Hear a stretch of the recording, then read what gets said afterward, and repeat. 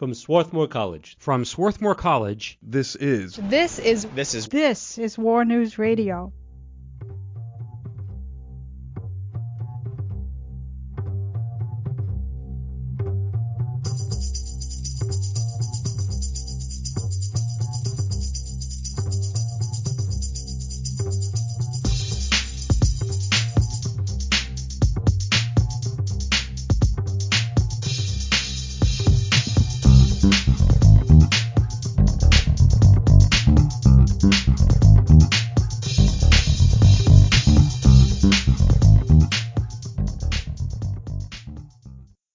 I spent the whole day volunteering. I made nets, like to mask things. And after that I went to a logistics facility, although it's not a logistics facility. It was an art center before the war, to sort and load various aid meant for both the military and refugees. This is Mike, a Ukrainian citizen sharing part of his experience of the Russian invasion of Ukraine. We also interviewed Professor Bob Weinberg to give us a brief overview of how this conflict began. I teach European and Russian history at Swarthmore College. I think it goes back probably to the breakup of the Soviet Union and the establishment of an independent Ukraine as a sovereign state that Russia in the 90s acknowledged and recognized diplomatically. And so Ukraine, which had been part of the Russian Empire and the Soviet Union since the late 17th century, was finally an independent country. However, the fall of the Soviet Union led to a rise of Russian irredentism and the desire to restore their nation's former glory. It's not that they want a restoration of the Soviet Union or restoration of communism, but they want a restoration of Russian imperial greatness. And Ukraine, for them, is an obvious choice, a target for a group of people or for a country that should be reintegrated into a greater Russia. So things began to diverge after 1991 when the Ukraine becomes an independent country and begins to promote the speaking and the writing and reading of Ukrainian as the national language. But many of these cities, regions are very bilingual, as are the families. They have a lot of mixed families of people of Russian and Ukrainian descent. And so the people growing up in these families have a mixed identity. Over the next 2 decades, the rise in pro-Western sentiments among the Ukrainian population led to clashes with the pro-Russia government. This led to the Euromaidan revolution in 2014, which saw the old government replaced with a pro-Western one.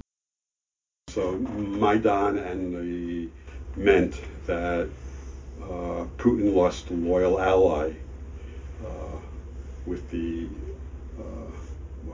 exile of Yanukovych from Kiev to Russia, and had to then deal with a new government that was looking towards Western Europe, looking towards the West for its future. And that didn't sit well with Putin.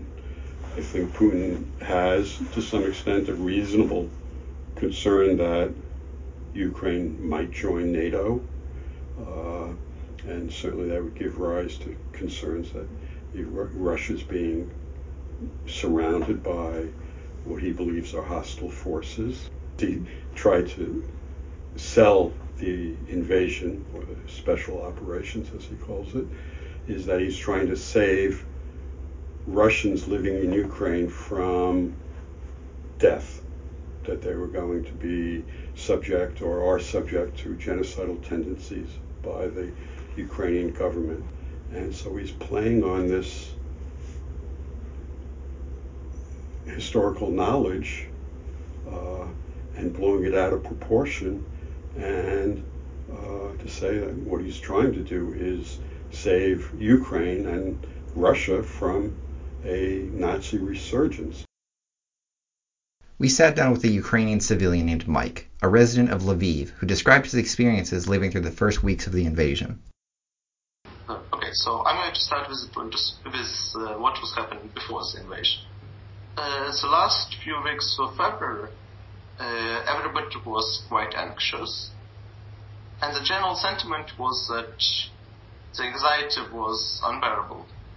Several people told me that they couldn't wait for the war to either start or not start. So I was mentally prepared for the war. However, there was a disconnect between the government and civilian position on whether or not war would break out. It seems like everybody was certain the war was going to happen. Here in Ukraine, our newspapers and our governments basically said the same thing, that Russia is not ready for invasion, so an invasion can't happen. Well, it didn't stop them.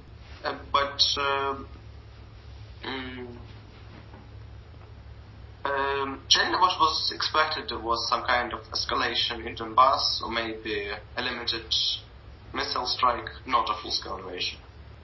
I think I went to sleep at around 2 or 3 a.m. And when I was looking at Twitter beforehand, there were people talking about how the airports will be getting closed down with vehicles. So I had a suspicion that the war was going to start the next morning. Well, it did. I was awoken by my mother having a breakdown over her family getting shelled in Kharkiv.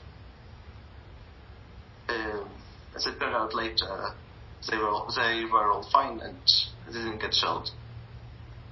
I was in a shock. I think I spent an hour lying in bed just looking at all the news. Then I got up and spent the rest of my day at my computer looking at the news. I was supposed to have school that day. We obviously didn't have it, but a few of our teachers had lessons online, but we basically talked about the war. I didn't really feel any fear. On the first day, I was too shocked to do anything. On the second day, I texted some of my friends who anyway were part of youth organizations to ask them what I could do to help the military. I think the most important time was the first 2 weeks. That's what made or broke the war.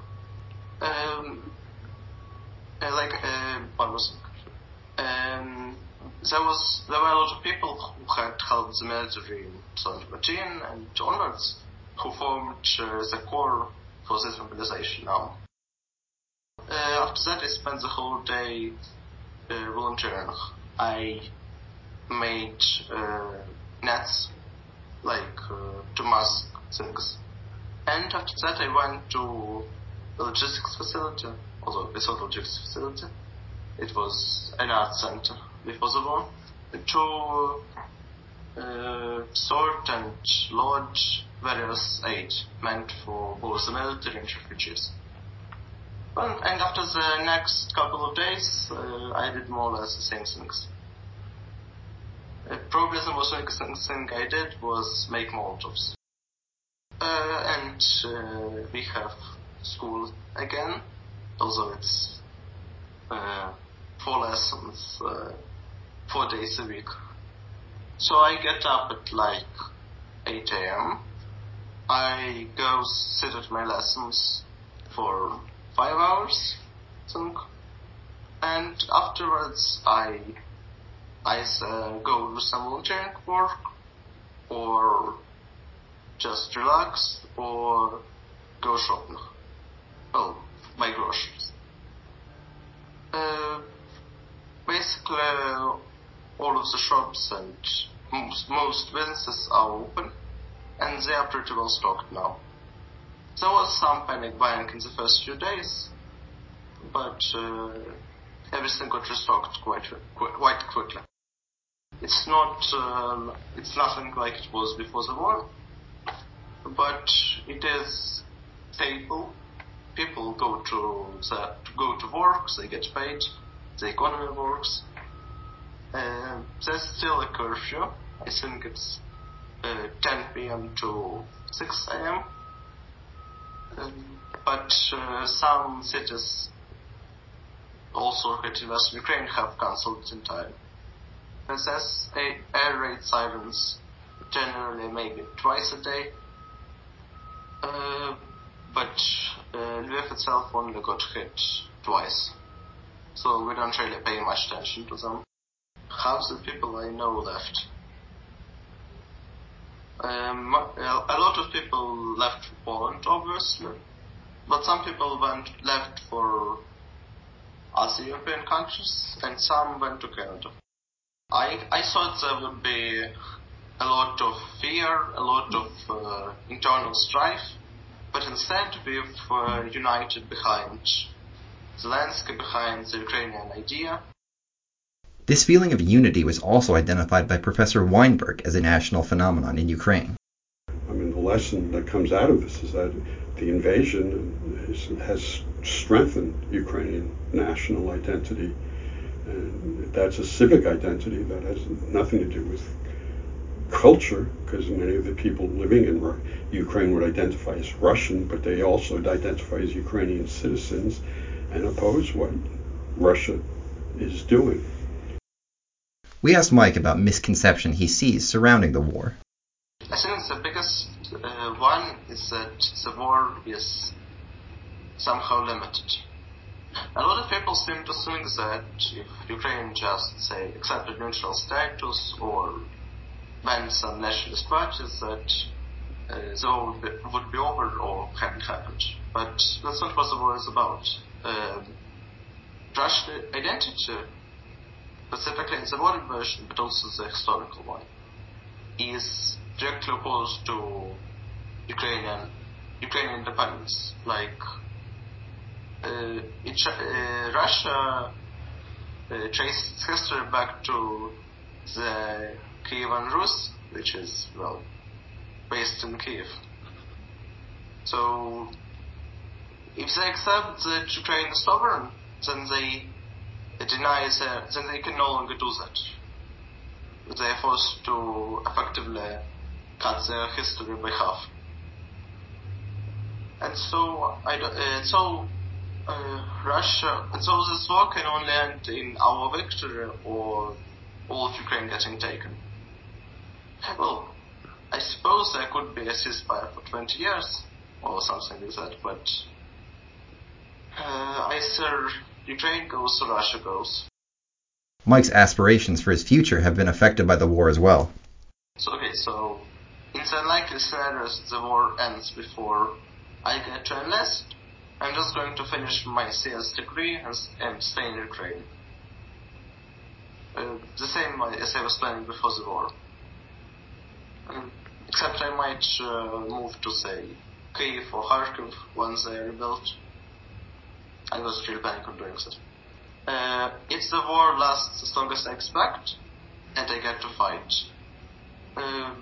it all depends on how I take to serving in the military. I might end up pursuing a military career. It seems like something that would be quite prestigious and well paid after the war. Or I might demobilize and go to CS. Since the majority of CS jobs in Ukraine are mainly centered on Western foreign operations. Outsourcing, that's the better word. It's unlikely that the IT market will be considerably affected by the devastation due to the war. Mike shared some final words on how we can help Ukraine in its struggle. Okay, so if you want to help Ukraine, do not donate to the Red Cross. There's been considerable corruption involved in Ukraine, and it has been helping Russia with deporting people to Siberia, for example, from Mariupol. If you want to help civilians, donate to some credible Ukrainian charity. And if you want to help the military, donate to Come Back Alive, I think it's called. It's a very prominent charity, or NGO, let's say.